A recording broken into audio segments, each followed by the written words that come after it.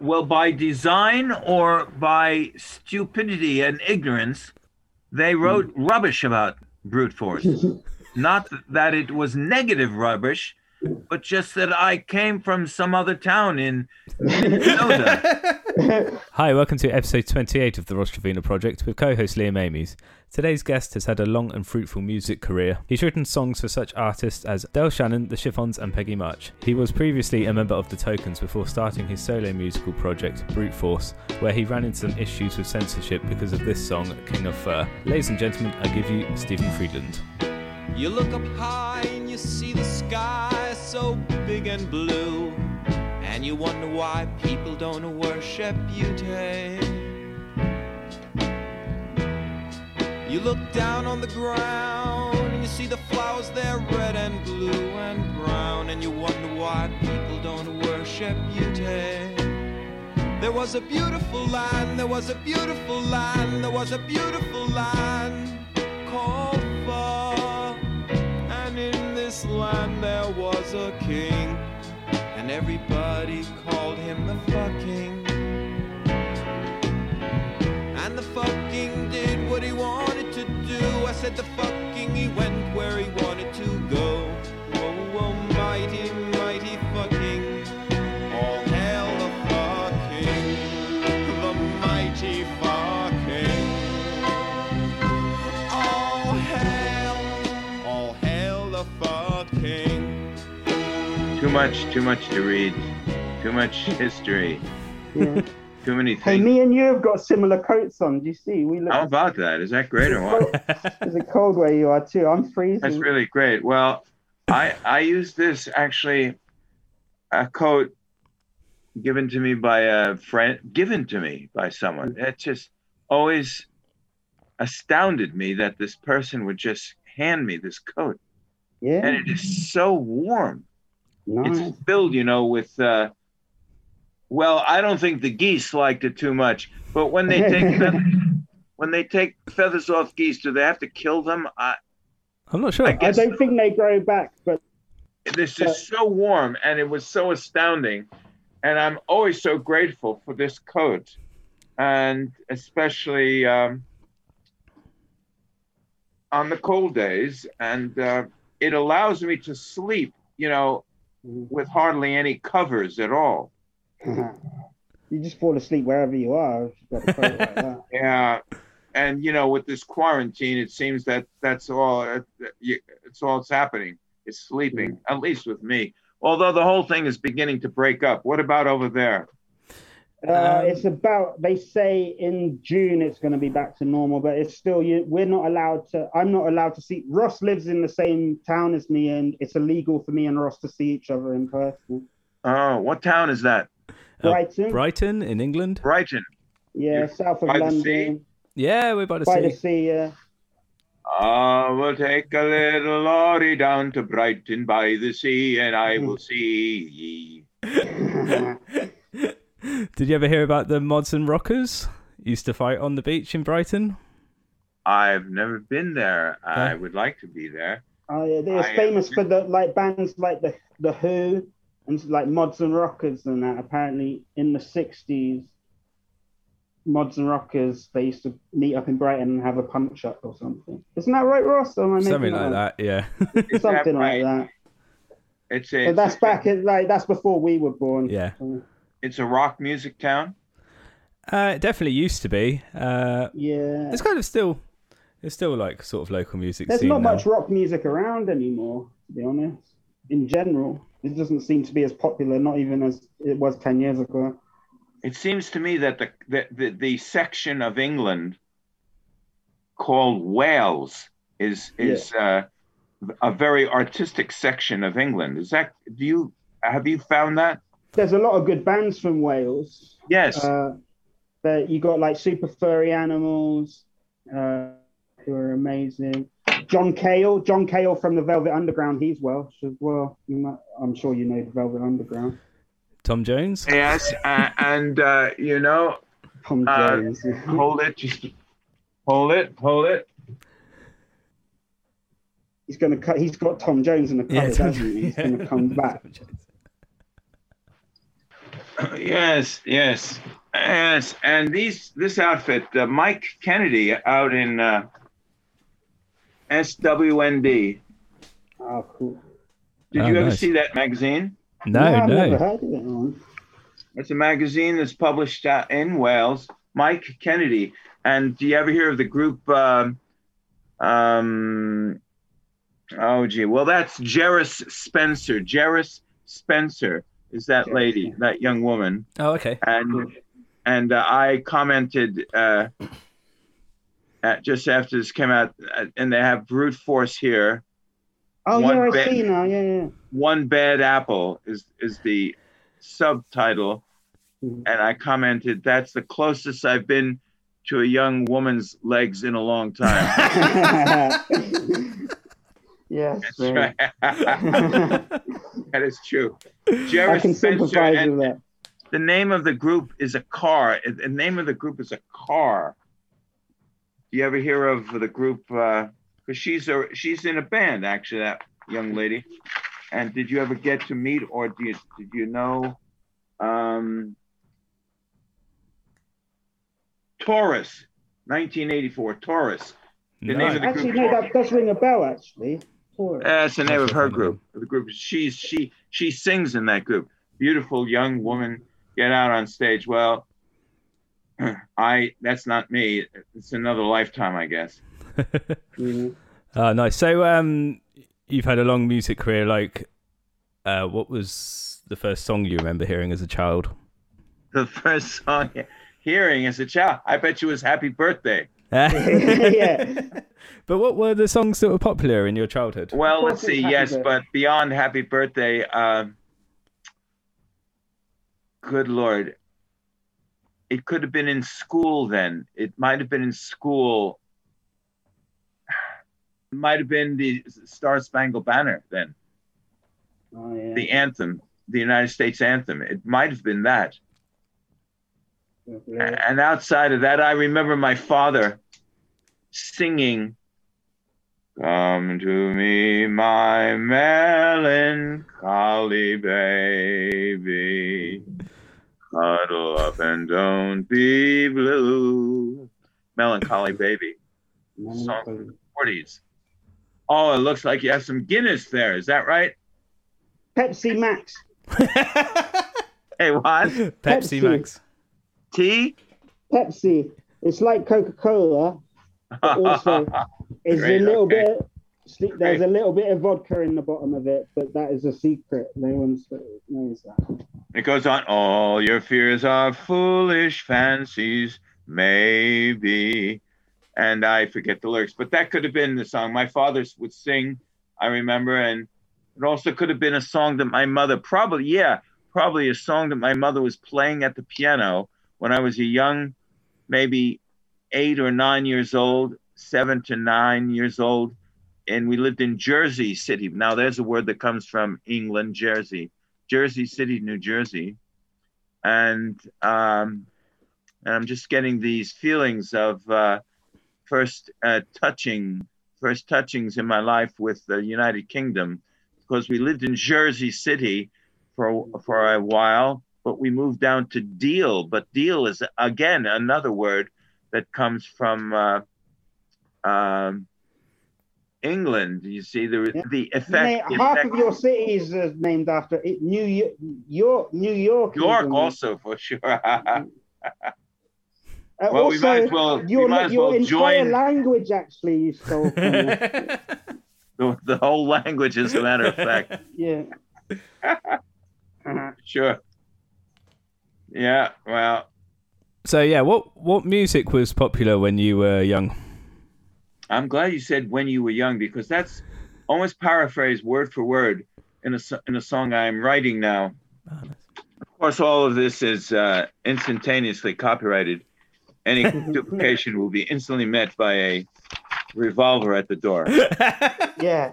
If anyone nicks this, the three of us will come around and beat you up. Oh, but you guys are free to of course, to record or to sing any music of mine. I don't want you to think that you can. Tell us with open mind the song you sung now. now that we are old and you are young.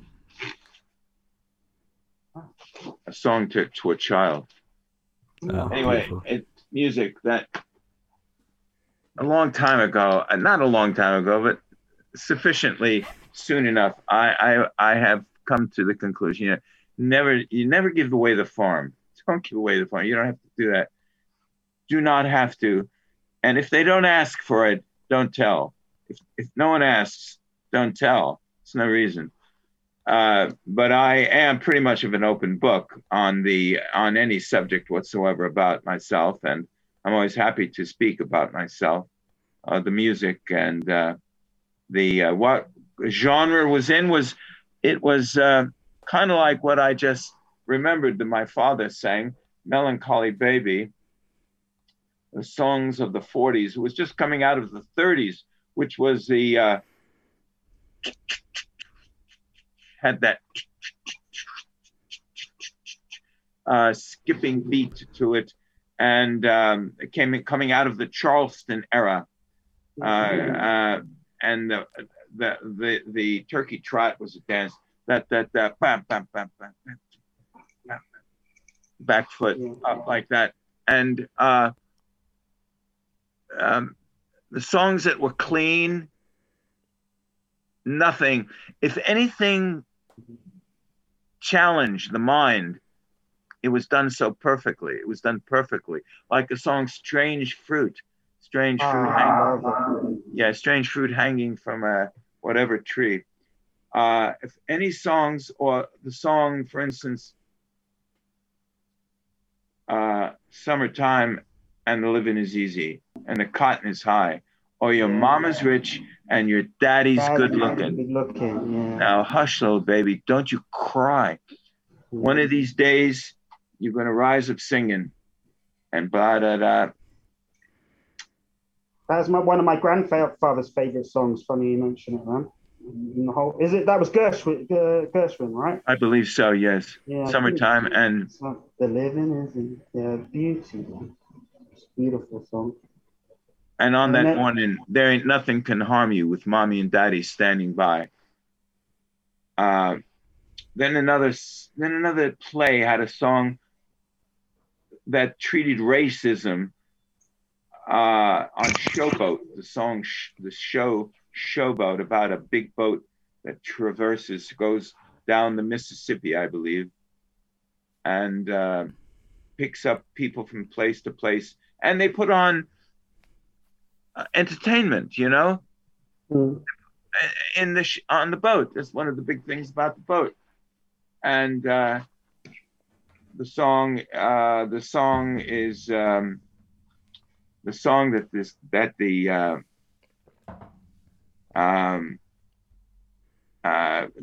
one of the main characters, a black man in the play, sings is anyway, the lyrics treat the subject from a distance. But gently, but truthfully, but nowhere near as acerbic or caustic or deadly or harmfully or carelessly as do some of the racially enervated artists of today. Are you talking about music specifically, or? Well, music, literature, performance, plays. That song's still on my mind, and the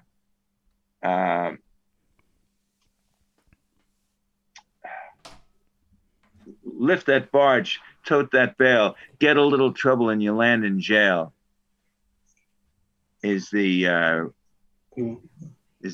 release.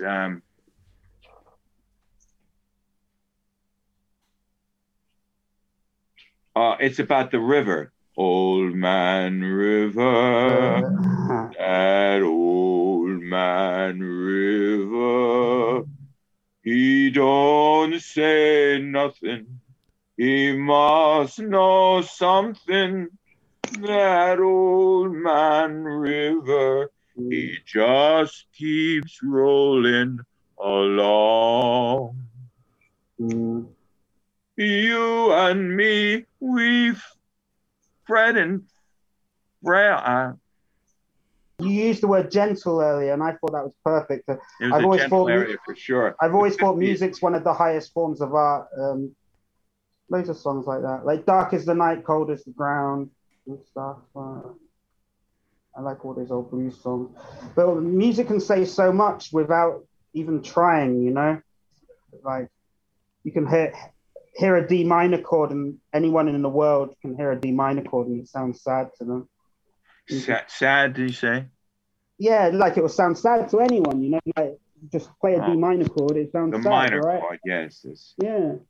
But that's unlike any other kind of art form I've always thought. Because, the sound. Music is inherently connected to human emotions, it seems, you know? Intrinsically, maybe that's the word, not inherently. Intrinsically. Well, it's very, very connected to the emotions. The sound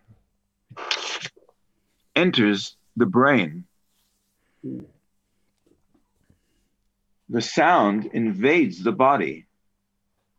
Yeah. The sound is changed by the recipient.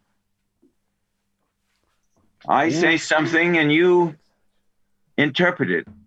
You have your own definitions of words, of music even, of the songs that people would say are writing about this or that. You will interpret it into that or this. The sound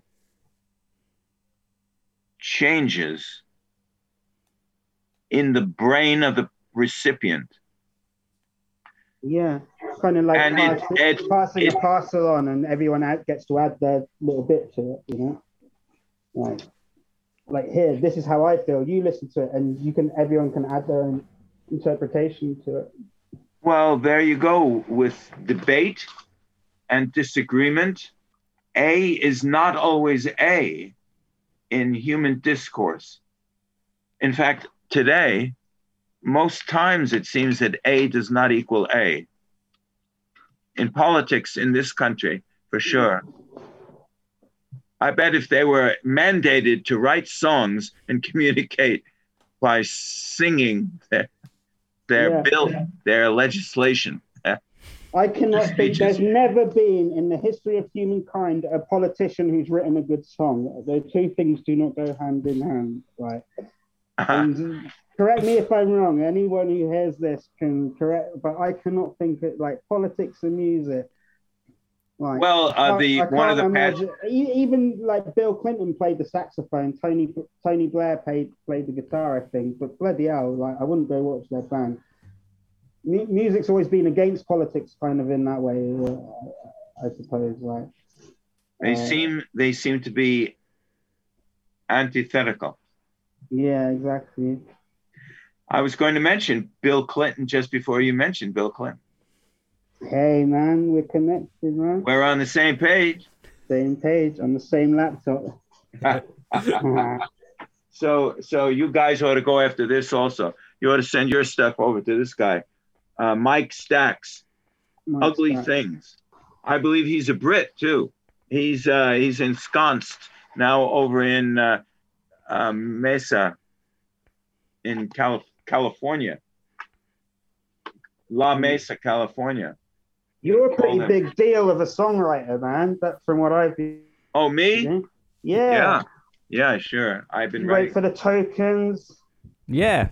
Oh, that's right. What was your role in the Tokens? Well, when I came into the music business, I got over to them through the generosity of a couple of producers called Hugo and Luigi. There's a producer's couple for you. And they produced the Tokens. Big hit, Lion Sleeps Tonight.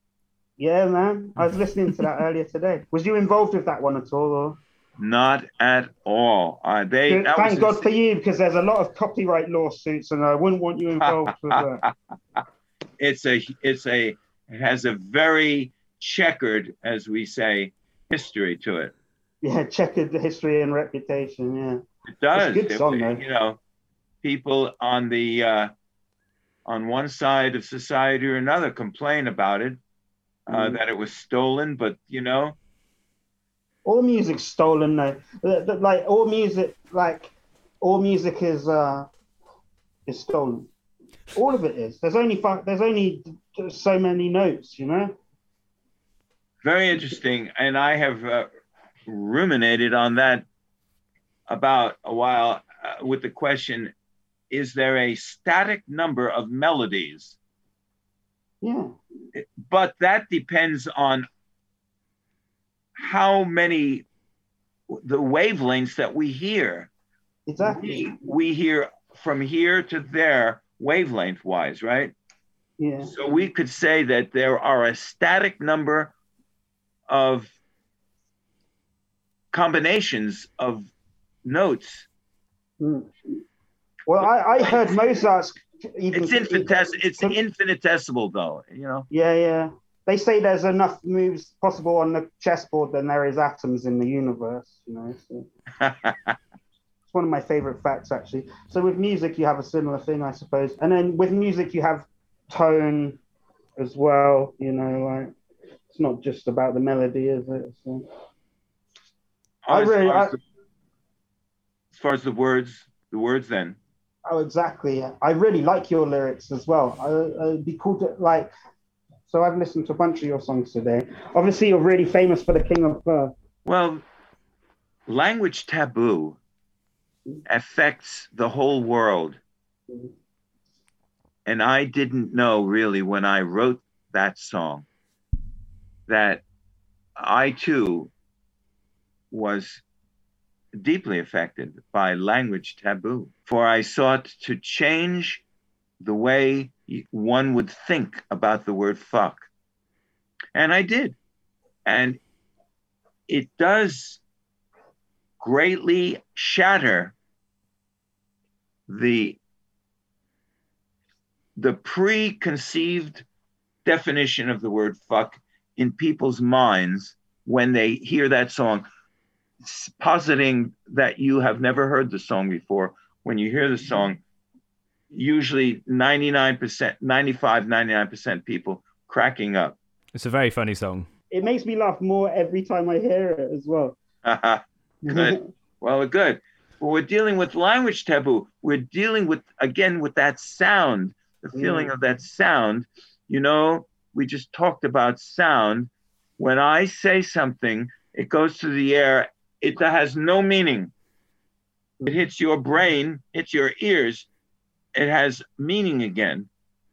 But in the area of sexuality and in the area of curse words or spells or magical thinking, that word is in the area of language taboo because it has become taboo, and governments have gone so far as to outlaw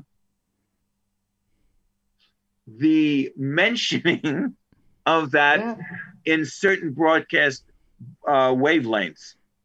Well, I mean, you've got it bad in the States. They bleep out swear words, or like it's something I always notice from American television. It used to be like that over here. You can say anything on the television here, but does that go for all the BBC channels? Yeah, you can say it as long as it's after 9 o'clock and 9 o'clock. See, that's another magical thinking. You know, like there's no young people or no people who are offended by certain words that are awake after 9 o'clock. Yeah. You know, everyone just goes automatically to sleep at 9 o'clock. Yeah, I guess it's to protect the children from the evil words. But I learned most of my evil words on the playground anyway. Yes, right. We say cunt, you know, Monty Python scene of could have people with signs. We are the concierges, encircling parks with children playing. Yeah. They are amazingly proponents of just the thing that I have in that song in King of Fa. Whereas now, however, I with that song also, it's about a king, you see. So, and I was very influenced there by your country that way. So when the people tell you off saying, "How dare you have this rude word in this song?" You're like, "No, it's actually about Fa. He's a real king. He's a king. How dare you have a go at me?" That's what I like about your song. You've given her a get out of jail free clause. It's like an optical illusion, but of the ears, isn't it? It's an illusion, yes. An illusion, very good. Like a person in a desert looks off and sees heat waves and thinks that it's water. But it's not. It's a mirage. But this is deeper. Taboo is very serious in society, because when people start putting needles in dolls and start thinking ugly things about people, cruelty is assisted. The accomplishment of cruelty is assisted with magical thinking of curses. People do think that they can curse other people through language. And that is perhaps very cowardly of people. Perhaps it's the coward's way of being cruel, is to curse. Why not just go up and kill somebody, Why just go over to their house and they open the door and boom, you shoot them dead? Well, that has happened, of course, but most people don't do that, thankfully. So maybe that's where swear words serve their purpose. They stop people shooting people in the head. Maybe that's curses do that. Yeah, maybe it's the lesser of two evils. I'd rather swear at someone than shoot them in the head. Where is your microphone? Liam? I don't really know. I'm sorry. Oh, well, it's buried in your massive growth of hair. Oh my God! I grew it myself. Hear you better now. Hang on, is it better now? Yeah, that's so much clearer right now. I'm so sorry. Do you know what it was? Do you know where it was buried? In between my crotch, down there. I noticed I said crotch and not dick or cock or anything rude. I said. Let me clear the air here. Yeah. Yeah. Sorry. Thankfully, you can't. I'm blowing it clean. It's buried in my nether regions. Talking about I want you to come with me, the nether regions. That's your next song now. Well, as songwriters, we always think of this could be a lyric, this could be a title, Yeah, same, man. I do that all the time too. You do that all the time. The thing is, if you write it down, you're half saved. If you record it, I sometimes have recorded it on my telephone. Well, now telephones have their own recording devices. Yeah. If you can record it instantly, you save yourself, because it saves your memory. You don't have to. Oh, for sure. The amount of melodies and lyrics that I've lost because I think, I'll remember that later. And then you speak to someone, it instantly goes, man. It's like when you have a dream, you wake up, you need to write it down. Voice memos on a phone are genius for that. Something fights against it, maybe the inner, the inner identity that everyone is. The wages war against that. Doesn't want it to be known. Yeah, it just needs to be written down, because if you anything like me, I've just got an internal dialogue, like just constant words going through my head, and you'll forget it instantly. I don't know. That's why notebooks are a beautiful thing. Well, the constant words going through the head, it's like, say you make say you make a good bowl of soup, you know, and you add the spice that you really like. You like you're flavoring it. I would talk about clear broth, chicken broth, perhaps, and you just pour in maybe some celery salt, perhaps a dash of garlic powder, coriander maybe. There you go. And too many spices will just ruin that broth. And too many words that are not recorded down will stay in the broth of the mind. And so you feel you get confused. But the recordation of ideas is a definite way to clarify the mind. Sure. Concentration, focusing on what you want to do. Also, I think you hit upon something else there. Keep your book integral to writing, which is like less is more. Like you say, too less can be more when you've edited it out and you know what the less is. Yeah, how you work on a song or numbers of songs.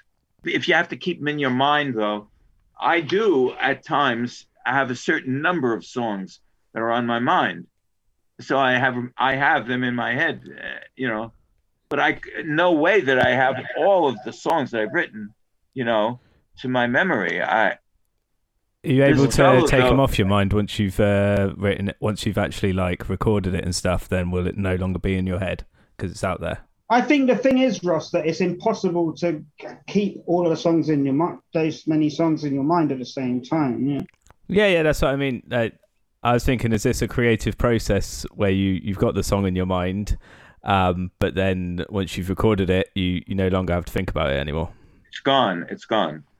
You released it. There's a certain amount of that, yes, but you know that when you're into the recording of a song, it's like it's like an obsessive thing. Yeah, man.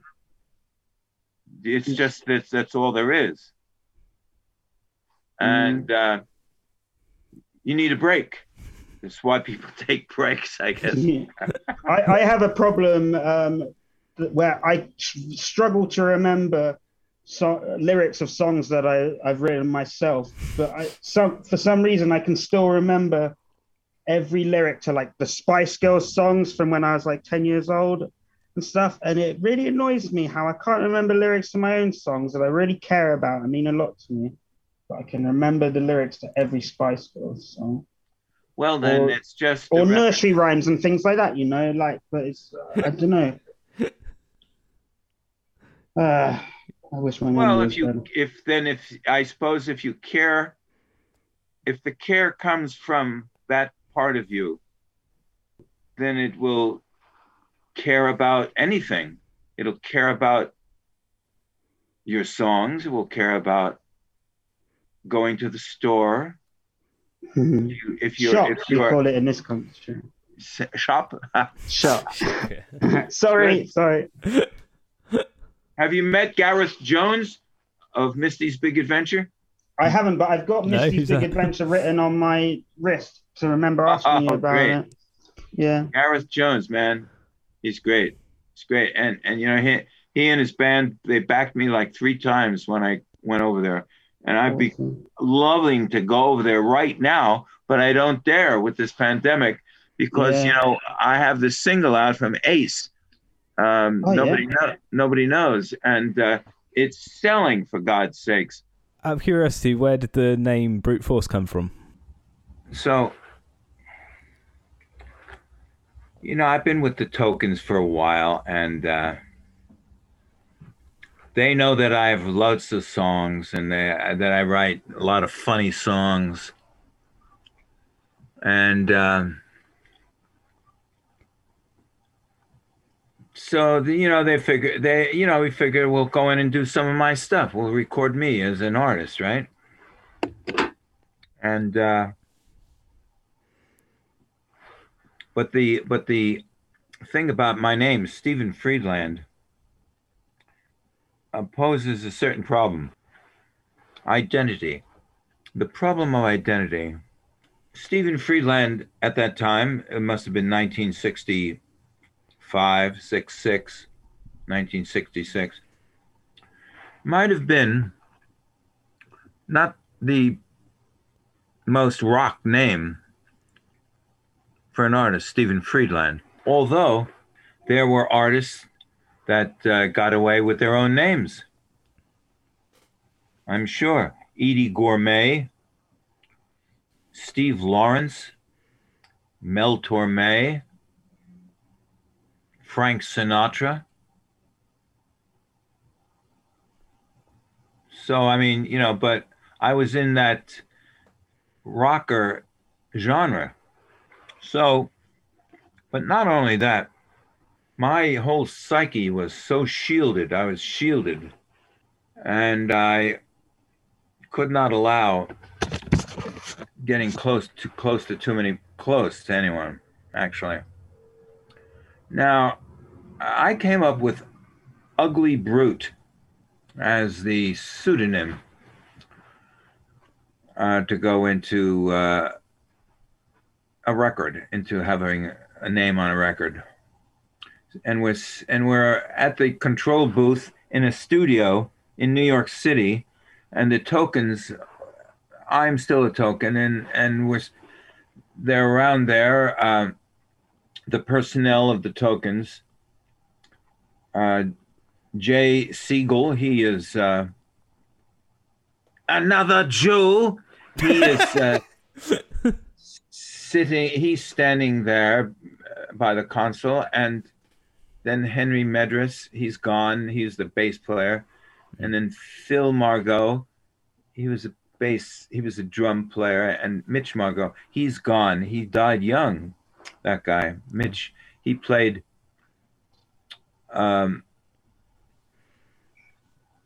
guitar. He moved over to guitar when I joined the group and played keyboards. So I said, well, what about this Ugly Brute? And Jay Siegel shouted out, Brute Force. And that was the beginning of that name. I totally give him credit, but let's just put it this way. The common phrase brute force had been in existence quite a long time, from which he drew, I'm sure, his inspiration. I don't think he was inspired by the movie, which had been out, the movie in the 50s, Brute Force, the movie. And in the 70s, there was a Caribbean band, Brute Force, Caribbean steel drum band, and there was a Herbie Mann Brute Force jazz band in the 70s. Then there was some other rock band that came, Brute Force. But I have had a trademark, and I've had first dibs on Brute Force as an individual artist, composer, instrumentalist, and songwriter since 1965.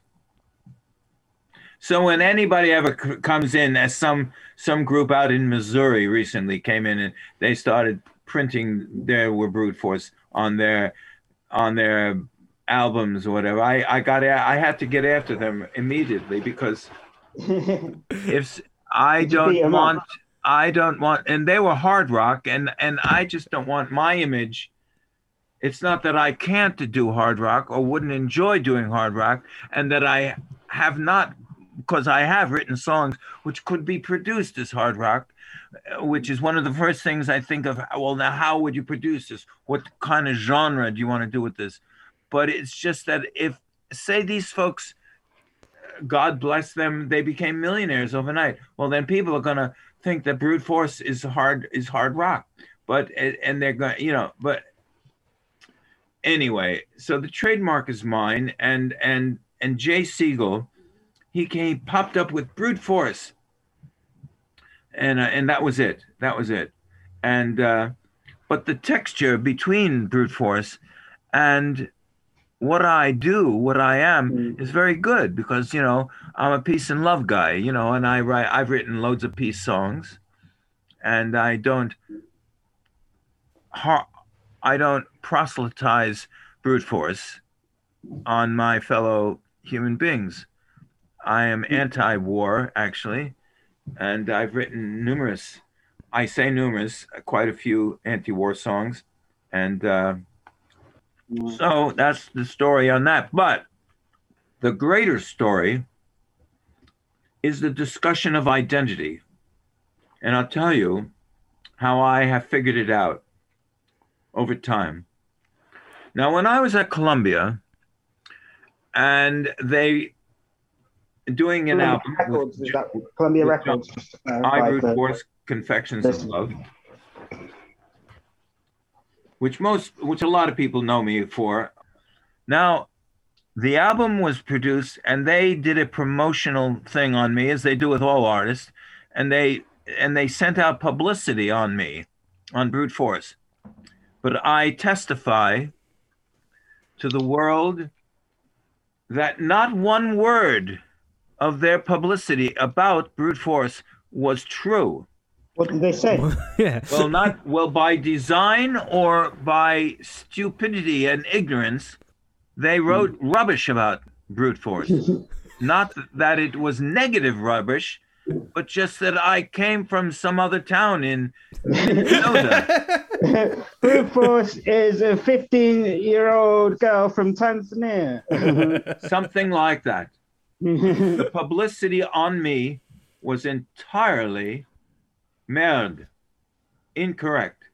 And so, had I been, now this is why I say this is a discussion of identity, and that all your precious listeners, all people who hear this, might understand that what dwells within, what you are, who you are, where you are, why you are, how you are, is here, is your identity. And so when you have someone writing something about you which is completely incorrect, and without even a meeting, they didn't even ask me to meet with them to write about or to gain some insight into me. Were they just guessing? Yeah, the media do that a lot, though. They just write whatever they want, I suppose. It was fiction. It was fiction. They wrote fiction about me, but had I been Stephen Friedland, I have thought, I reckon, to use a British word, I reckon that I would have been given 100% respect. And they would have had to ask me. They could not at all have written that I went to high school in Minneapolis, Minnesota. They would have had to ask me a question. I just wonder how, well, you can't, it was pure, the word is, there's some legal word, but they wrote Slander? Incorrect things about me, and it was all incorrect. And I was not really smart enough to get truly angered about it at that time, or to hire a great, lawyer and just sue their asses off. Is the legal word defamation? Defamation, yes, but there's another word beginning with S, which Slander? is slander. Slander, yeah. I was slanderized. Was any of it bad that they wrote, Huh? or was it just factually wrong? I don't think in a court it would matter, because you have a multi-billion-dollar company writing fiction about me. And I have at that moment lived for 27 years. So what's going on? Why did they do that? Now, by that time, I had swum across the Bering Strait. They had plenty of things to write about me. I had been in the Tokens. I had songs with Bernadette Peters, with Del Shannon. There's a lady that you wrote for earlier. I sent you the song, Ross. I can't remember it now. I've got it. Talking about the girls group Chiffons. No, it's one lady. There are numbers of young women that I wrote for. Beverly Warren, Amanda Ambrose. Those were artists that came in and out of the production office with the Tokens production office. Cool. But the most name that I wrote for was Bernadette Peters. Actually, the song Liam was referring to was Peggy March. Oh, excuse me. See how dumb you get. Another hit artist, right? That was the big break. Yeah, that's the one I was thinking of. That's a beautiful song as well, man. I like that. That was when well, that takes me back to a guy who was with Bill Haley in the Comets. Billy Gussack. Billy Gussack is the father of a girlfriend I had in a town in which I lived, Deal, New Jersey. That word came from Great Britain also, Deal. Billy liked what I did. He was the father of his daughter, who was my girlfriend. He was a musician. He was a drummer. Such a good drummer, as a matter of fact, that he played studio dates with Bill Haley and the Comets. He took me into Hugo and Luigi, who were at the time who had at that time produced the hit Wimaway, Lion Sleeps Tonight with the Tokens. And now this is 64. They thought enough about me to send me over to the Tokens. And what was your question? I'm sorry. Oh, Liam just asked about the song that you wrote for, what was the name again? Peggy March, My Teenage Castle. Sure.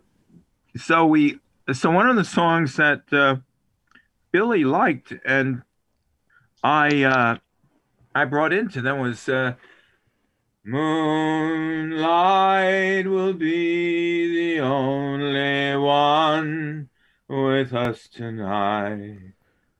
Don't be afraid. Don't be afraid. Little Peggy March put it on the B-side of her follow-up to I Will Follow Him If I Were a Princess. Her hit, I Will Follow Him. Then her next song came out, didn't get as high on the charts. I Wish I Were a Princess. And my B-side was Don't Be Afraid. No, excuse me. I'm sorry, I'm wrong. It's, no, they did, my mistake. I've got it on my Spotify. It's, My Teenage Castle is tumbling down. That's it, yeah, Teenage Castle. Down, yeah. So good. Tumbling down. Yeah, man. We'll link to that at the bottom of the podcast. Lovely castle in the air. We dreamed our dreams of love in there. Tumbling down. Why did you say goodbye? Why did you make me cry? It was that one of those. It was a love song. So what is a Teenage Castle? Love Lost. It was a Love Lost song. So that's what they put on the B-side. And you can see how my memory probably is a bit like yours, Liam. Yeah. That's not a compliment for you. I'm sorry. Spotty. My memory is spotty. Well, it could have to do with a lot of things, but I write down things. I'm trying to just write down things. So I keep, the thing is, then you have to remember to get to your diary. You got to remember where your diary is first of all. That's right. Where did I put that thing? The amount I write things down, but I can't remember where I've written them. That's the problem. So hey man, do you know what I like? I'm like unashamedly massive Beatles obsessive. Like I absolutely adore the Beatles. The Beatles. Like the Beatles. Yeah, and like I read and heard that you kind of knew them, and well, obviously with King of Fur on. Apple Records, and I read that you had a phone call with George Harrison, and that John Lennon liked the song as well. Like, I don't know, could you? I'd just be, even just for myself, I'd be interested to know what your relationship with them was, and how you feel about it. Are you a Beatles fan? Well, I was with my. Were we married? I was with my. Were we married by then? Not me and you, mate. No, I haven't. No, not me and you. I don't. Sorry, Stephen. I'm pulling. That's quite all right. I am definitely like women. So, my ex, well, I became divorced from her, and she has since passed away. But the young woman that I was living with and I were together in my place in New York City. And we received a phone call. And here's the fellow saying, "Hello? Hello? Is that Stephen Friedland? Is that brute force?" And I'm going, yes. This is George Harrison. And then in the background, "John Lennon." And I said, come on. Yes, it's us. And so we're astounded. And he said, "I'd like you to know you have a great record on Apple." Ah, how beautiful. And I all I could think of saying some things like, "May the spirit be with you," to them. And thank you so much. And George Harrison wrote me a letter too, amazing. Which expressed in no uncertain terms that I had a record on Apple, I have a lovely voice, and we'll have to get together soon, more than we're getting together right now. And thank you for being. And he wrote it in his. You may have seen it. I don't know, but he wrote it in his. Well, I know. I'm sorry. That's all right, man. Sorry. Harrison is alive and he's living in Stephen's cupboard. He's gone to fetch you. Yeah. All right. Oh, lovely. All right. Thank you for your time and patience. Oh, Thank you for your patience. Yep. There we go. Thank you, dear. Thursday. He wrote it. See, he wrote it. Is this too shiny? Does this reflect the light too much? No, actually, you can see that quite well. It's just backwards. That's the only problem. It goes mirror image. You see, that's from George Harrison. Red, it's done. He did it with a brush. Yeah. Red and green. You see, George, and he. Well, and he did a painting at the bottom as well. He did a painting at the bottom of a little. It's amazing. Oh, look at his signature. That's so beautiful. His little face is supposed to be him, I guess. Oh my God, man! At the bottom. You're so lucky. I sold it for $1,350, the original. Really? Oh, at a Beatle Fest. However, I sold it for $1,350, which today probably is. That was back in the '90s, so it's probably worth much more. Wow. But anyway, he says at the top, it goes Thursday, 3 Savile Row, London, W1. Dear Brute, you have a great name and a lovely voice and a beautiful record on Apple called King of Pho. I felt I should make some contact with you until we meet someplace when we will really make contact, as I have been involved with it all. So, hello. I dig the Nobody Knows side too. That's the B-side. At that time, it was the B-side, although now Ace is promoting Nobody Knows as the A-side. That's really, see? And I've given it the service mark or the advert line of, the most psychedelic track of 21, which it is, I believe. It's totally psychedelic track. I dig the Nobody Knows side too. Thanks for being patient with us. and for being, so that's his Indian, Yeah, he's got beautiful handwriting as well. His painting of himself isn't as good. And some flowers. Nice flowers. And his little face there in the middle. Little face. Look at his little face. Yeah. Looks exactly like him, doesn't it? Yeah, it looks green hair and a bow tie. Right. I've never seen George Harrison in a bow tie. No. So there you go. That's that. Dude, what's that like, knowing that, like, I don't know. As I said, I'm Beatles obsessive, and I think for me they're as important as Shakespeare or Chaucer or Einstein or Newton or anything. Like, the Beatles are the pinnacle of music, and like that must be incredible to have them recognize your music. Sure. Well, sure. History. Have that contact be a nice feeling, man. History may well. Do you have a favorite Beatles? One of my favorite Beatles songs is "Tomorrow Never Knows." Oh, that's a lovely. That's a Harrison one. Mind, relax, and float downstream. Yeah, that's a nice. Oh no, that's a Lennon one, but Harrison plays the sitar and stuff on it, I think. And I like, of course, Michelle.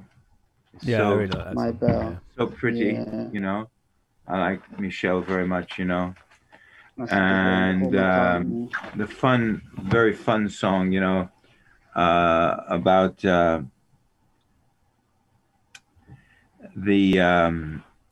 I sang it with my daughter and my grandson, actually, at a Beatle Fest not too long. Well, I don't know, within the last decade, I think. Yellow Submarine. I'm sorry, Yellow Submarine. Yeah, I love it. That's one of my favorite songs to sing in the shower.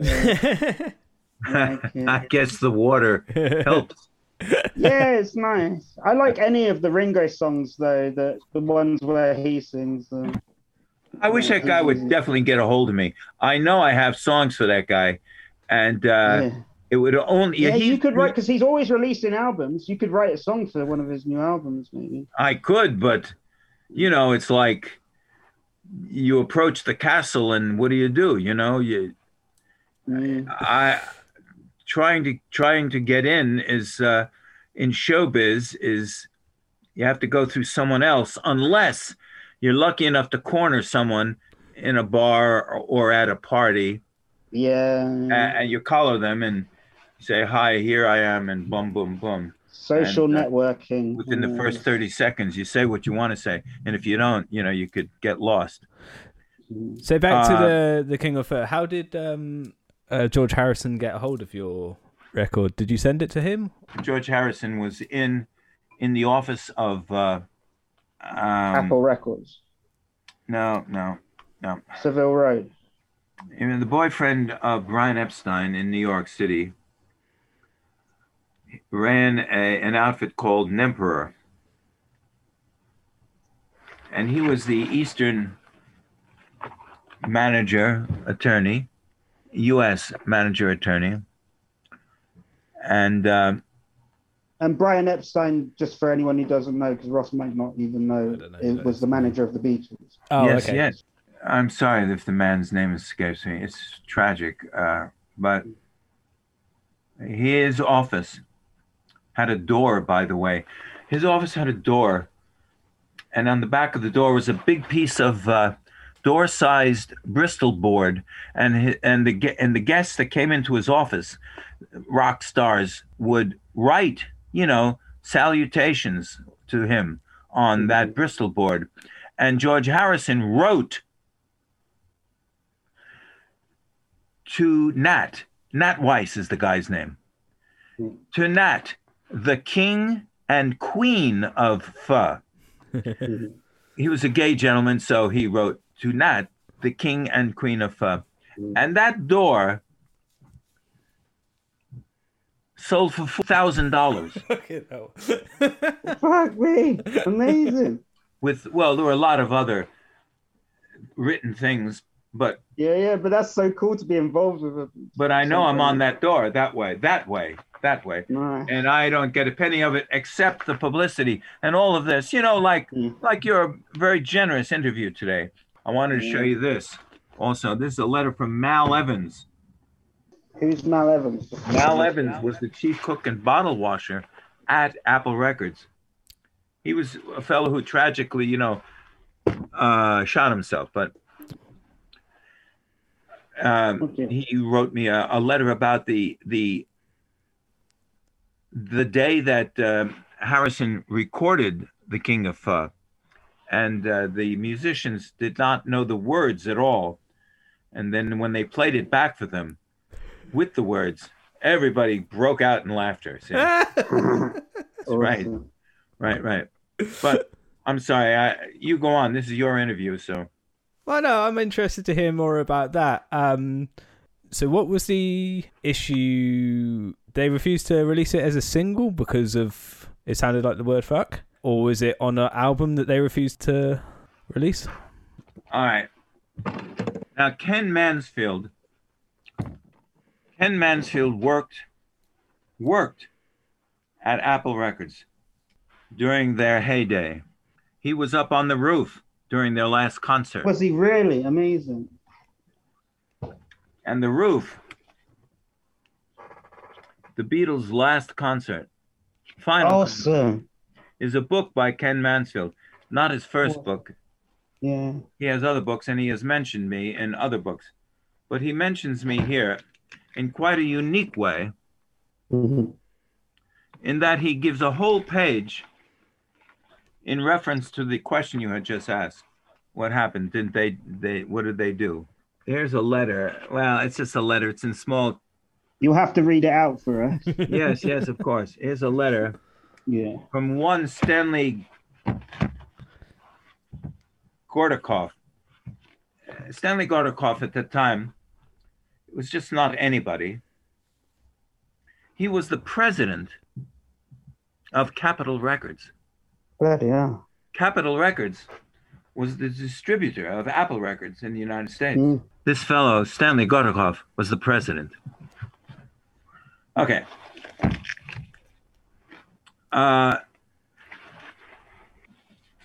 Dear George Harrison, February 18th, 1969.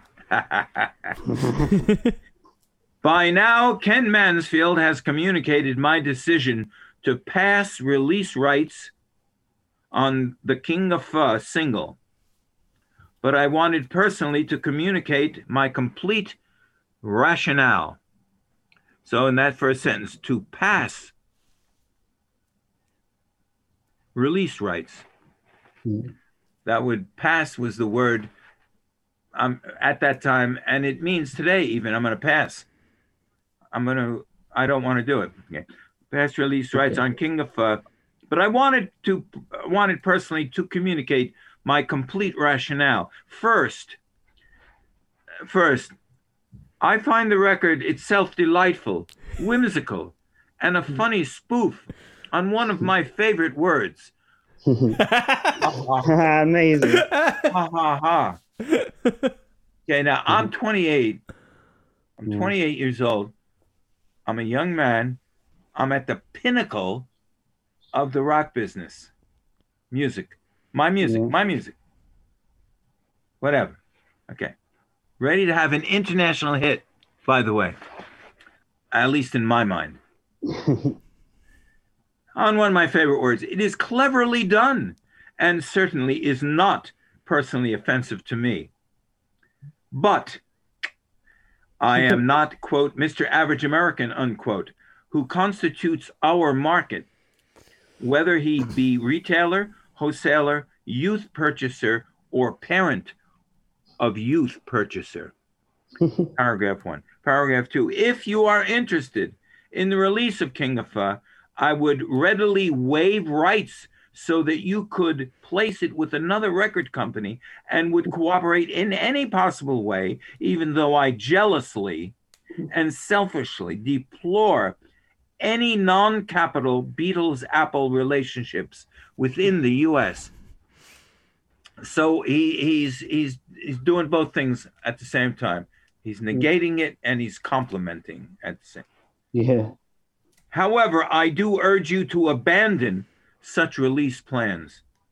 In the public press, and therefore in the public image, the Beatles too often, too readily, and too unfairly have recently been the victim of distortion. You don't deserve to is a typo here, to be typified as proponents of a, quote, public be damned, unquote, philosophy, which too many are prone to tag you with. Okay. With which too many are prone to tag you would be the proper grammar, but I respect you too much to be comfortable with having you exposed to still another opportunity for public censure. See, like he's saving them. So little can be gained, and the backlash potential is so great. The commercial potential of the King of Pho will have several critical limitations. Now, I didn't know this for 30 years. I never saw this letter. I never knew this letter existed. I never. If I had this letter like in March of '69 or the summer of '69, I could have absolutely, because he slanders me by slandering the record, by calling the record out as bad. He slanders the creator, me. Yeah. The commercial potential of the King of Pho will have several critical limitations, some akin to those experienced by the Two Virgins album. The record will not be airplayed. Radio stations will be too sensitive over their own public image, parental criticism, and possible complaints to the Federal Communications Commission. Many retailers and wholesalers responsible to negative adult consumer reaction will refrain from stocking the single. They would be responsible to the many parents who simply don't want to hear the F word. The F word. Now there is your language taboo right there. The F word coming over the phonographs on their 12-year-old daughters. Over the phonographs, he means to their 12-year-old daughters. Yeah. Despite these restrictions, the record may sell well, quote, particularly though, quote, underground, unquote, interest. They didn't do that. Now they're calling me, in other words, several critical limitations. They're calling me limited. They're definitely slandering me here. They're calling me, radio stations will be too sensitive of the public. Parental criticism. I am liable for criticism by parents and possible. That's because you use the F word. The FCC Commission. Retailers' responses. Negative adult consumer reaction. I am a creator, in other words, of negative parental thought waves. A perpetrator of in every paragraph. We'll move down. I don't want to take too much time here. In other words, that's the letter which convinced the Beatles not to distribute King of Pho, and they bravely, however, printed up around 1,000 of them, which is now all over the world, and it has ranged from $4,000 to $8,000. I would just say, it's none of my business what people say of me and think of me. I am what I am, and I do what I do. These are not my words, by the way. I expect nothing and I accept everything. And it makes life so much easier. The words of Anthony Hopkins, brilliant actor. So what happened after the label refused to release your song? Well, I didn't quite realize the whole thing. I should have the very next day that I immediately learned. I mean, months went by and nothing was happening. So, and my mind and my business acumen at that time was not that great that I would have realized that, well, nothing's happening. The record is not selling, although, hey, I'm still in the thing of having a Beatles record. I'm at the top of the world. It didn't matter in my own mind. But the record's not selling and it's not getting distributed. It's like, but they are distributing it to people in their own network. And thus was set up the collective network, which has gone on for these 50 odd years of perhaps one of the rarest Apple singles ever, and the most expensive single ever, So what happened? I was connected from a fellow to start a record label, and I did Brute Force Records, and I put it out. Nothing happened. No one would play it anyway. No one plays it anyway. Did you manage to find anyone who would play it on the radio at the time? No one will play it. Today, online is playing it. Colleges are playing it. FM is playing it. AM will not play it. Oh, interesting. And I like to, I'd like to get it on BBC. I don't know, but it's passé whether or not people are going to do this or not. It's their own fears. It's their own fears. What are they afraid of anyway in the world of fuck? Are they afraid of the joy? Are they afraid of new children? What does the F word bring to you into your life? And what does it take for you to change a word into one letter? Isn't that tragic? Yeah. Tragic. It doesn't make any sense, does it? No, it doesn't. No. Why certain words are taboo is beyond me. I don't have a clue. So for you, for this song, like you've written loads of other songs as well, and they all sound really good. But for you, because this one had the potential to go big, do you feel like it's almost like The Girl That Got Away? Oh, did they dump on me? No. It's like a metaphor.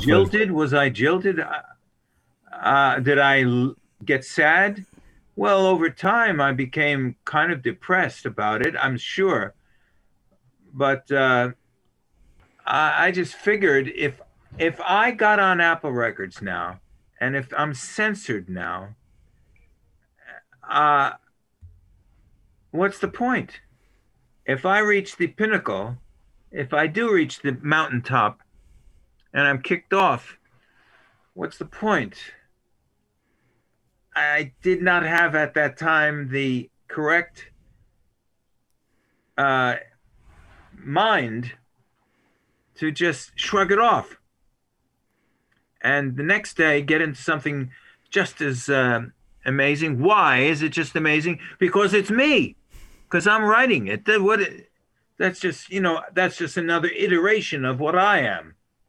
King of Pho is, and now I am the King of Pho.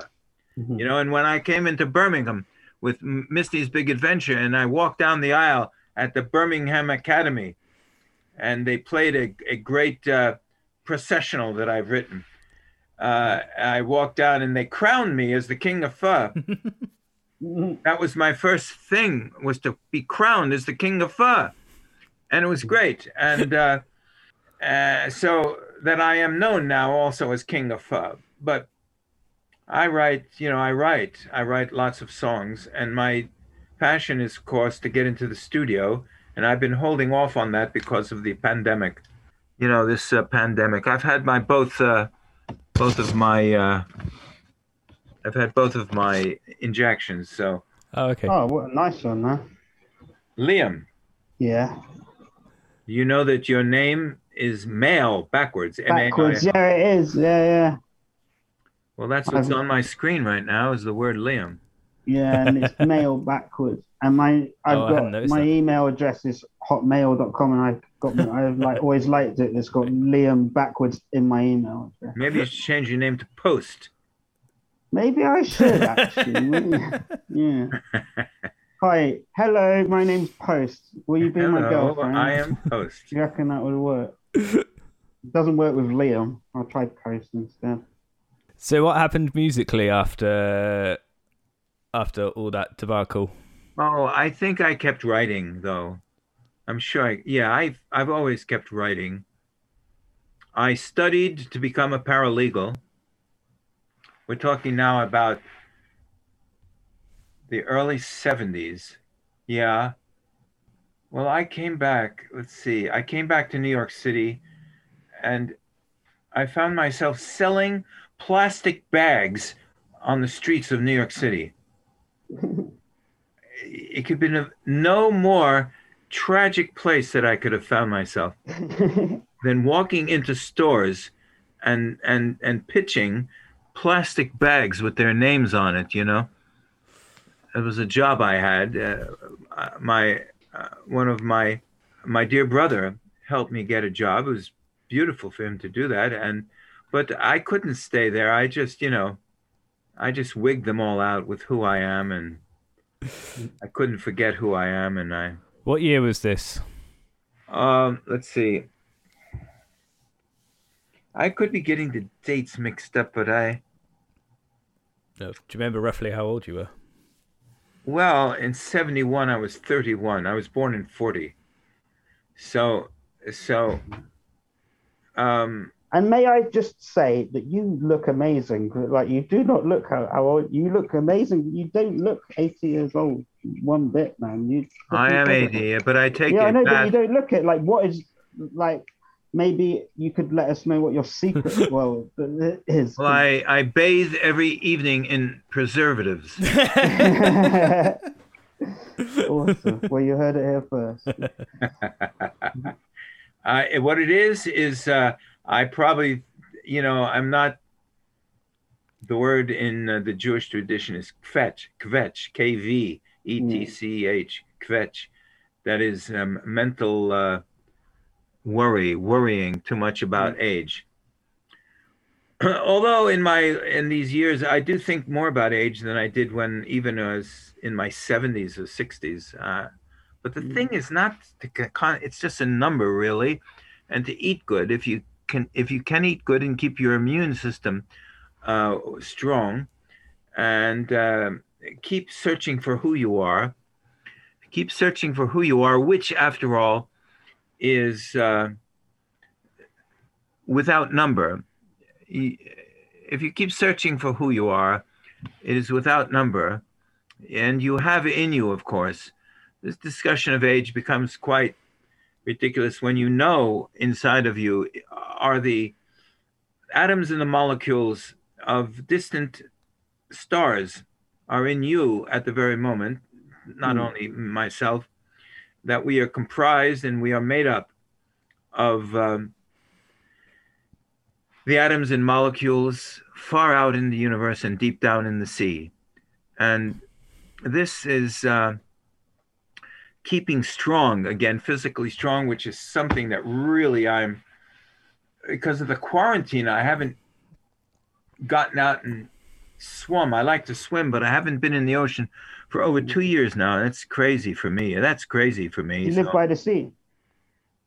I lived by the sea quite a long time when I grew up, And so all I want to do now is go to a spa for 2 weeks and be able to swim in a warm pool. I'd like to get back some of my swimming muscles and coordinate my body. The body, it's a total body exercise when you swim. And so that's something that I want to do. And the quarantine has kept me quarantined now for March. We're into the first year of quarantine, which is quite amazing. Yeah, it's crazy, man. I didn't expect that. Even when it happened last March, I thought, oh, well, this will be over in a few months. And then after a few months, I thought, oh, this will be over by Christmas. And it's like, shit, am I going to be having this same conversation this time next year and the year after that?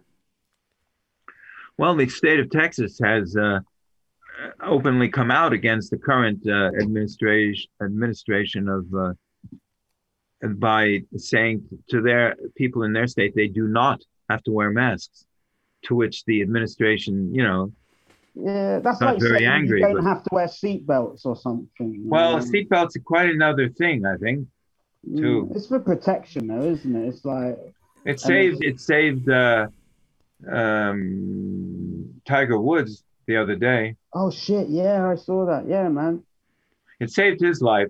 If he hadn't been wearing a safety belt, Yeah, he might have very well been thrust through the window for sure, of the man. car. That's it. Always. I'm going off wildly on another topic here, but you reminded Yes. me of it. Like they always have conspiracies about Princess Diana being killed and stuff, and like Oh, yes. and it was a special car that flashed a light and made them crash. It's like no, she wasn't. Well, they were seatbelts. That's what. Were they not? Them, I didn't know that. It's so simply explained just by that, like seatbelt. And I've had friends or people I know from growing up who have died just for not wearing a seatbelt. And I feel like when people complain, like, "Oh, a mask is this a risk?" Like being forced to wear a mask is against your human rights. It's no different to a seatbelt. Really. That's what I think. Like, I believe, like, I will agree with what the scientists. I think it's nice that they care about us. You know, like, The one way it's different from a seatbelt is seatbelt doesn't actually restrict your breathing at all. Whereas I actually struggle to breathe when I'm wearing a mask, and well, yeah, you've only got to wear but you've only got to wear it on the bus or the longest I've had to wear it is on the train. Well, it depends on what job you've got. Like some jobs have to wear them like all day. Oh yeah, for sure. Yeah. Well, I work outside, so I don't have to wear it. It is a bit of a benefit, however, if you're a bank robber. Yeah. Yeah, I was thinking that the shoplifters of the world must be rejoicing with the mask thing. Like, That's right. you just walk into a shop and cover your face. Yeah, man. I'm waiting for the all clear, though. They should be an all clear, but there is a certain amount of chicanery going on with the political maneuvering of this crisis, and that's untenable. That should never happen, but it does happen, and it is happening. That political parties are using it as a fulcrum upon which to balance certain questions in governments and how to maintain control over the government. And this administration here in the United States is becoming more totalitarian under the current somnambulist. I think he's a sleepwalker, this guy. And Who, Biden? Yes, really. Do you prefer? But what about? Are you a Trump supporter, or what did you think about Trump? Very much so. I think a vibrant alpha male who doesn't give one whit for what his critics say. Someone who believes in human rights, individual rights, the Constitution of the United States, which grew out of rebellion from Britain, and sorry about that. Well, yeah, it's the way history goes. But now you got these jokers that want to bring us into the fold with China and Russia. It seems they want us to become more collectivist. They want us to become more socialist, collectivist. And it seems the I don't know how the Brits do it or how they feel about it or what the tenure is. The Brits, we have bits and pieces of socialism and bits and pieces of conservatism, and we make the two work together. So we have. It depends who you ask, really, doesn't it? We're mostly conservative, but we have we have a lot of good social benefits and NHS and shit like that, which we make do with both things. We're not as divided as America. I don't think. There are divisions here, and liberty is just dangerous. Freedom is not free. Many people have just bit the bullet. The one question about why are all the world's governments now so militarized? The world is entirely militarized, but it's been that way for a long time. And I ask the question all the time when it comes to politics and human relations and the state of the world. How come, after so many thousands of years, why do you suppose that people have not learned to live in peace?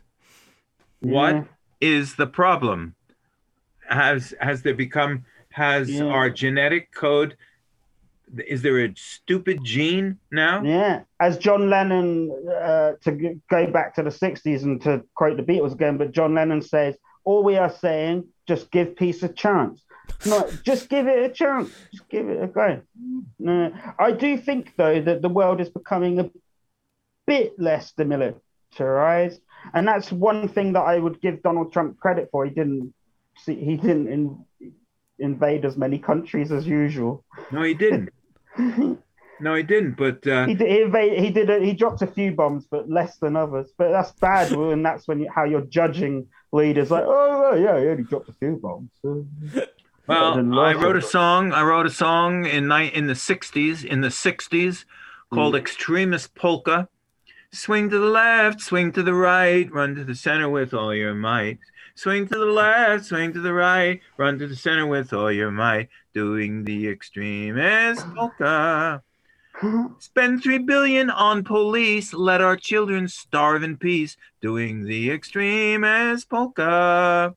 Muzzle news have no dissent. Tear the Bill of Rights to shreds. The Statue of Liberty cries. Goose step as you dance on by, doing the extremist polka. That's the first verse of that, which I wrote in the 60s. That's and amazing. That was influenced in my own brain by the very wonderful songwriter and proponent of social criticism, Tom Lehrer. He wrote it. He teaches math at Harvard, and whatever that means. And I had been very influenced by that fellow and the songs that he writes. And as far as my sarcastic lyrical content goes, I think I've pretty well been my own person as far as melody goes. Yeah, your songs are fantastic. I wanted to ask something earlier. You mentioned it earlier, but when you swam from, was it America to Russia? My old friend Ben. Yeah, tell us about that. My old friend Ben Schlossberg Jr., he's passed now. God bless his soul. He and I decided to swim from Alaska to Siberia to show the world how close it was, actually, 50 miles apart only, both hemispheres, how both hemispheres were so close.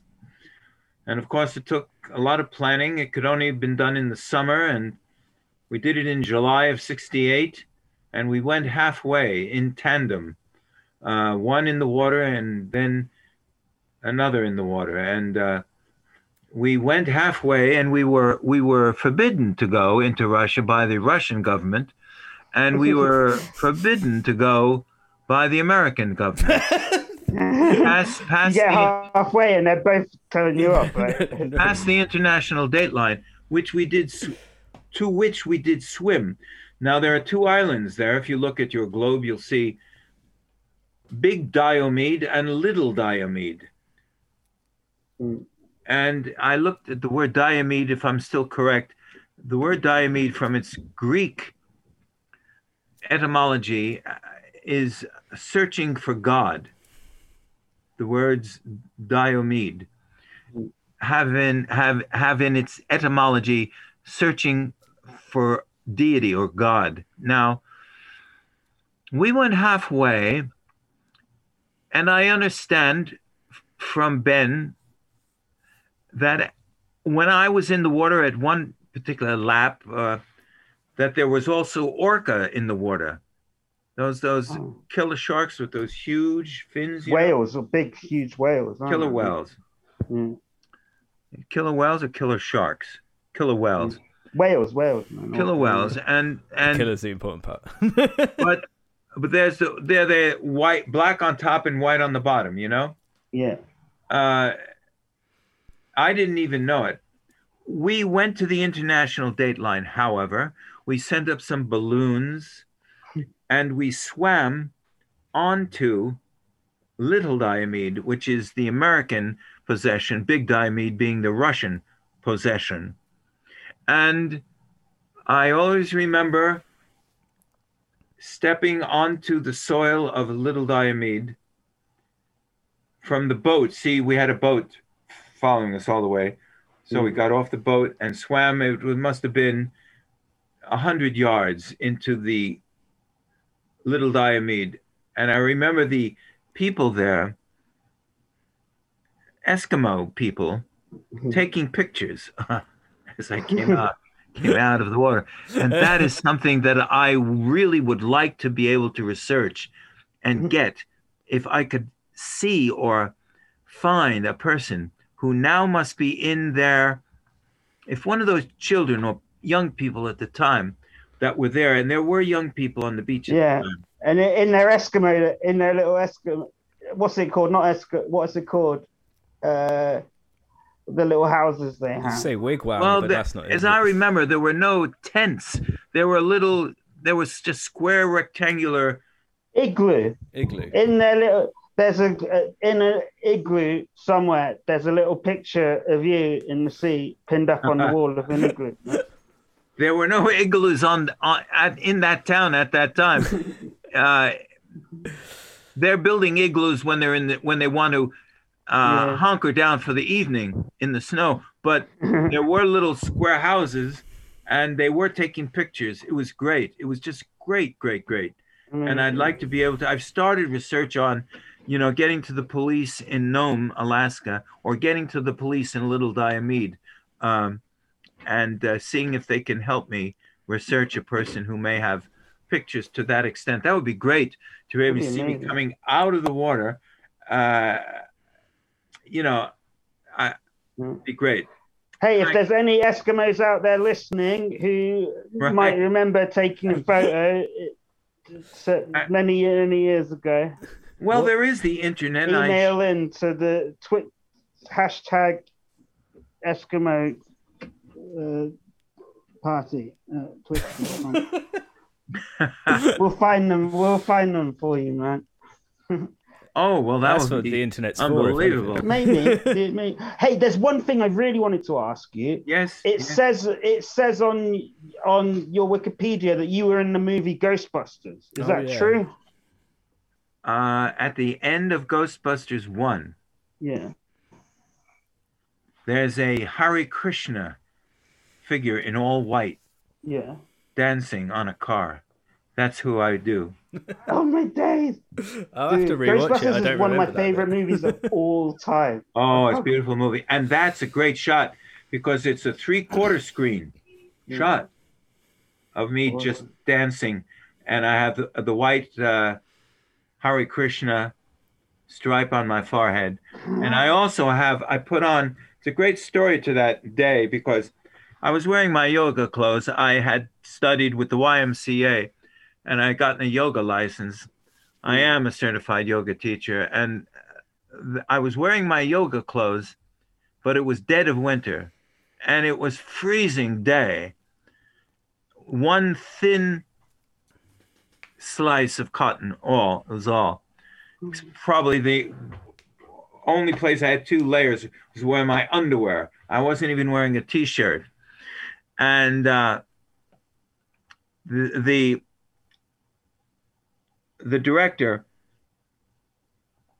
was walking by, and I said, "Hey, what about this?"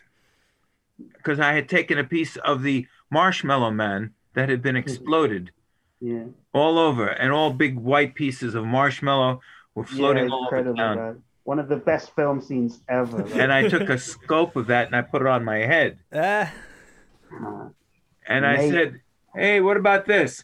And he said, yeah, do it. I've got it on DVD. I'm going to rewatch it tomorrow and try and find your bit at the end, man. Terrific. They did not direct me to do that. It was my own thing. It was amazing. It was good. Yeah. I submitted myself for the next one. They didn't take me. I submitted myself for the third one, the one with all girls. But Oh yeah, and there's a 4th one out next year, but which is a direct sequel, like So there's a new one, which is actually Ghostbusters 3, they say. So, It's already been shot? Yeah, it's already been shot, but because of the lockdown, they didn't release it. But it's set it's just set 30 years after the second one. And well, in my opinion, Bill Murray and Dan Aykroyd are both in it. Right. Oh, how great. Yeah. Great. I love Groundhog Day too with Bill Murray. Oh, Groundhog Day is amazing. I'm born on Groundhog Day on 2nd of February. Oh, really? I always love that movie. And my life often feels like that day, you know. Terrific. That's incredible. So what you got coming up musically, Stephen?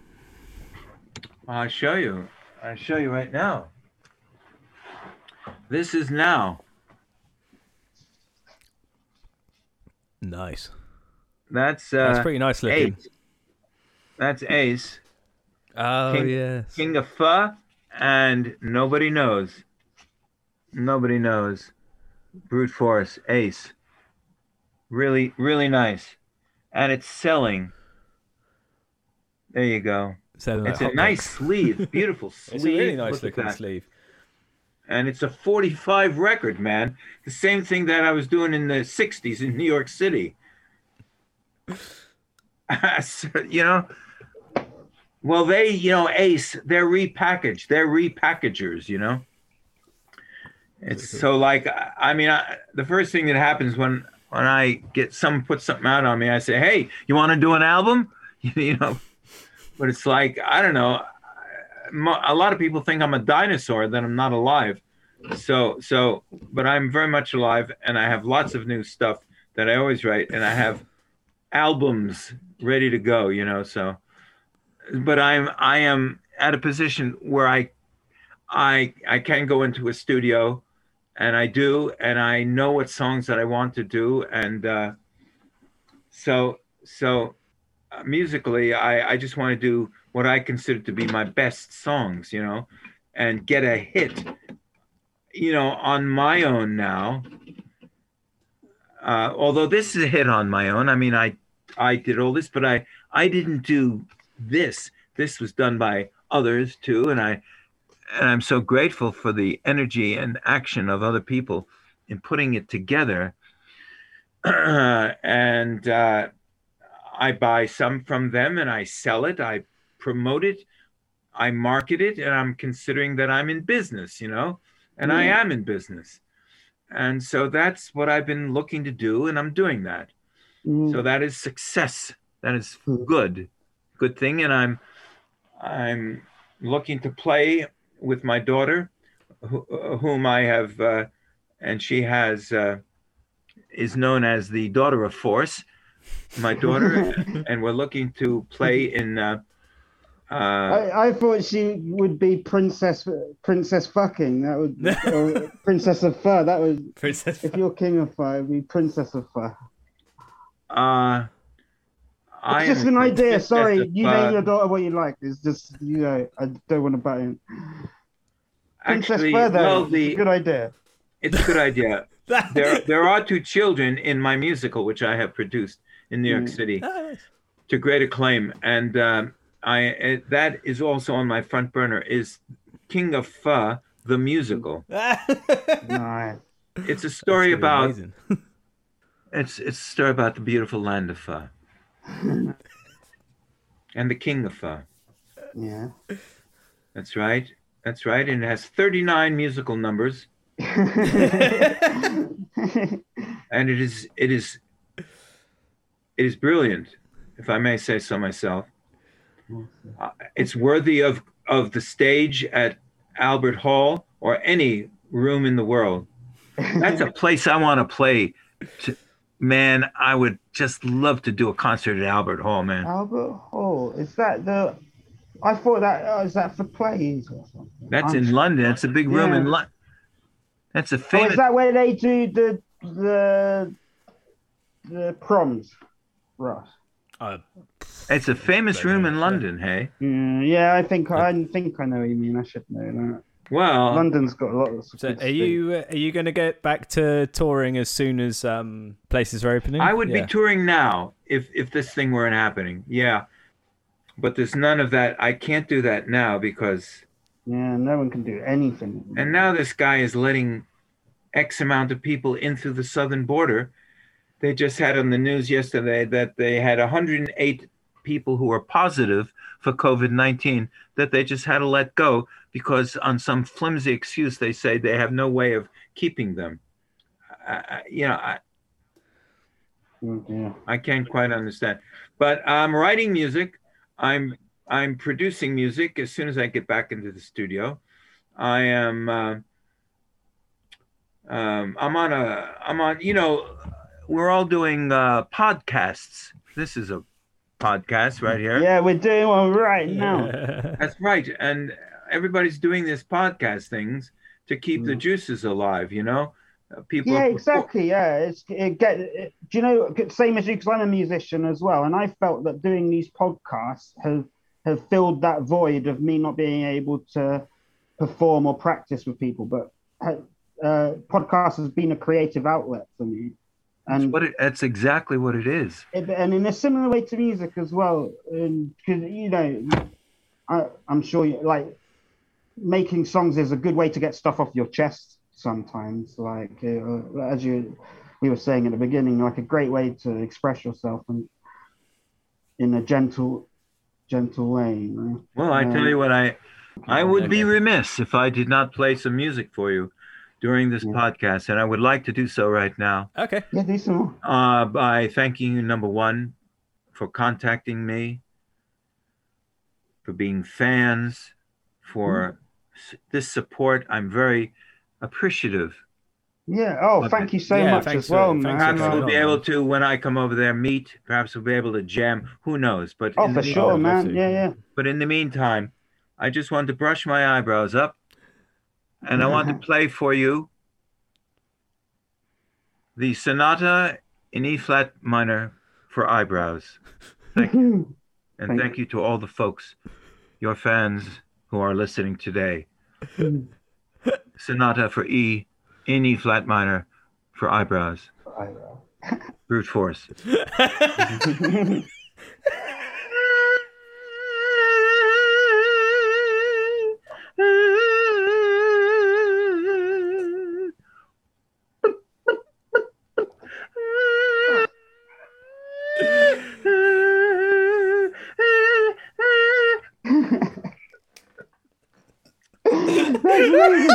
Thank you. Ross, you need to put the video to this podcast, man. Thank you. Oh my days. That's on Vimeo in its full. I have to check it out. See, was when I was. You asked a question before. What did I do then after King of Pho? Kind of just was dying on its own brilliance. I had been nurturing and creating, a career as a comedian also, see. So I've been doing showcase places all during the 70s also. And it was in 1980 that I decided finally, I have to get an act. I have to have an act. So I concentrated.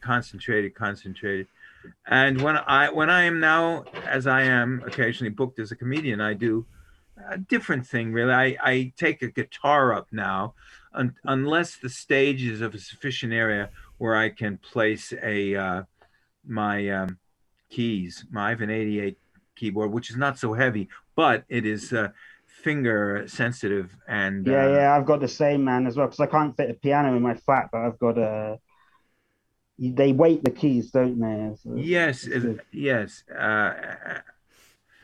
If the stage is proper, I could do it that way. But but for a comedy act where I come on and do 20, 25, 30 minutes on and off quickly, a guitar is so much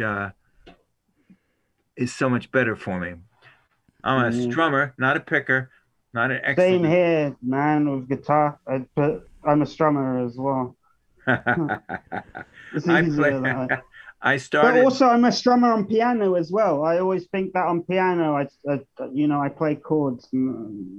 Well, it's all there for anybody. As much as you want to get into, it's all there. Yeah, even on your face as eyebrows. That's right. That's right. That's right. Yeah. Oh, that's so Very good. true.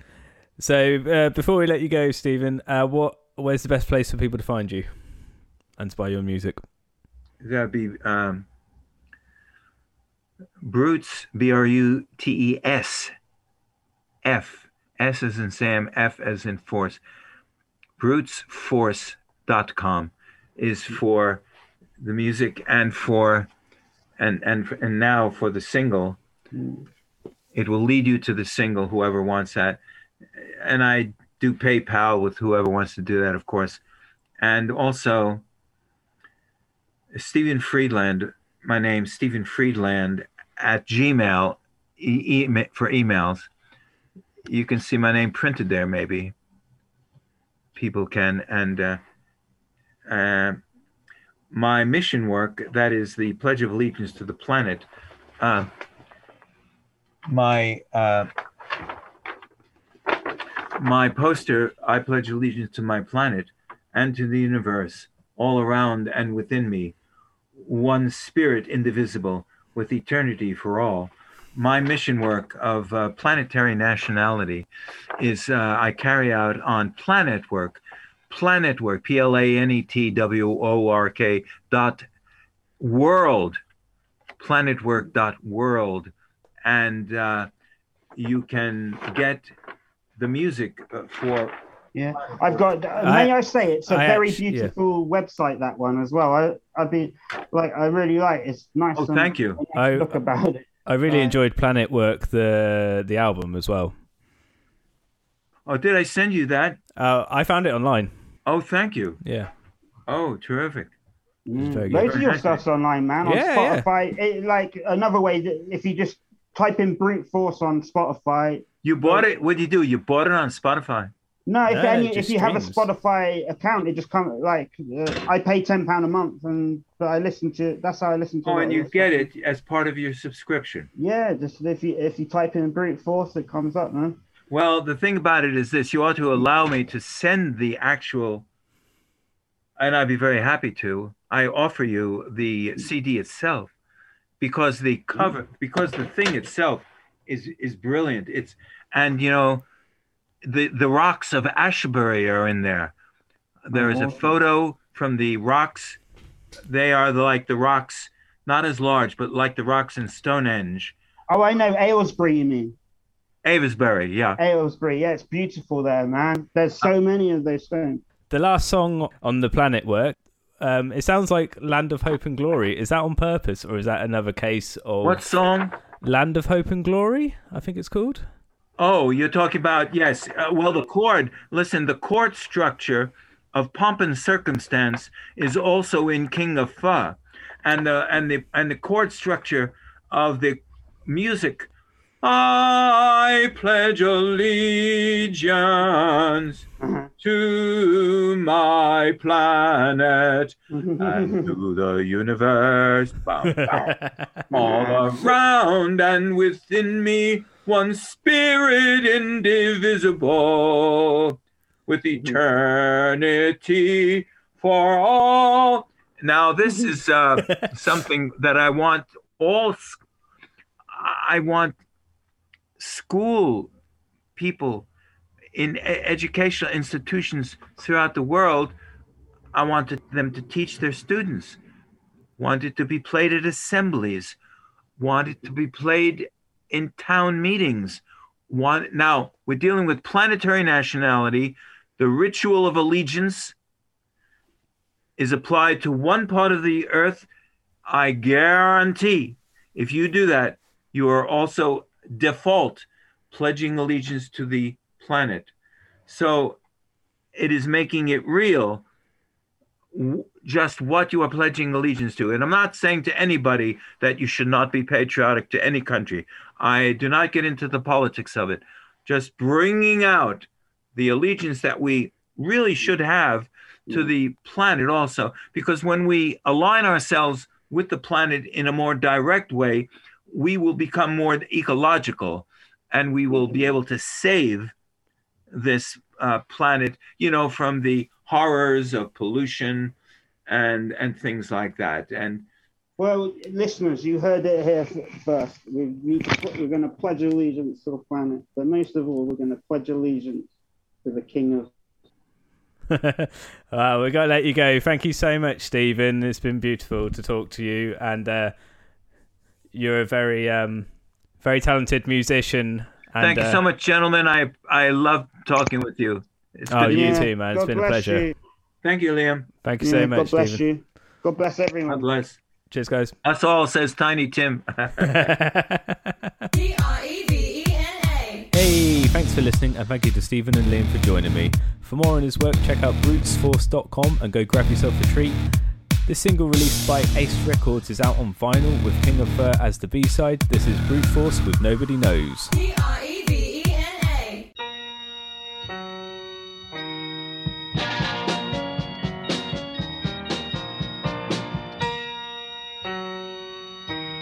Nobody knows what's going on in my mind but me.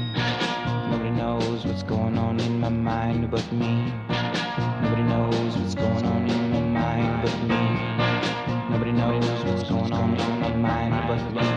And I love her. Oh yes, I love her. Everybody says she's too young, but what do they know? No, no, no. Nobody knows. Nobody knows what's going on in my mind but me. Nobody knows what's going on in my mind but me. Nobody knows what's going on in my mind but me. Nobody knows what's going on in my mind but me. And she loves me.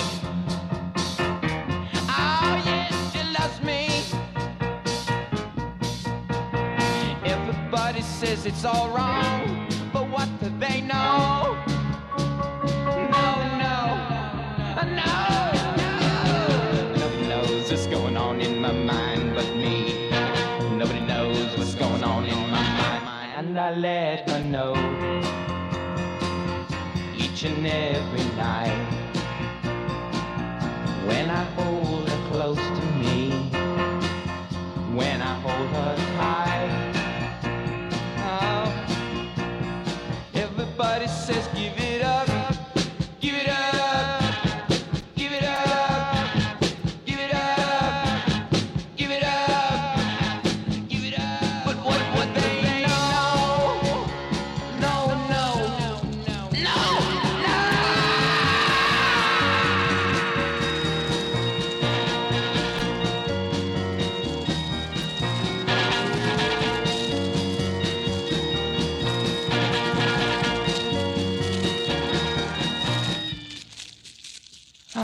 No.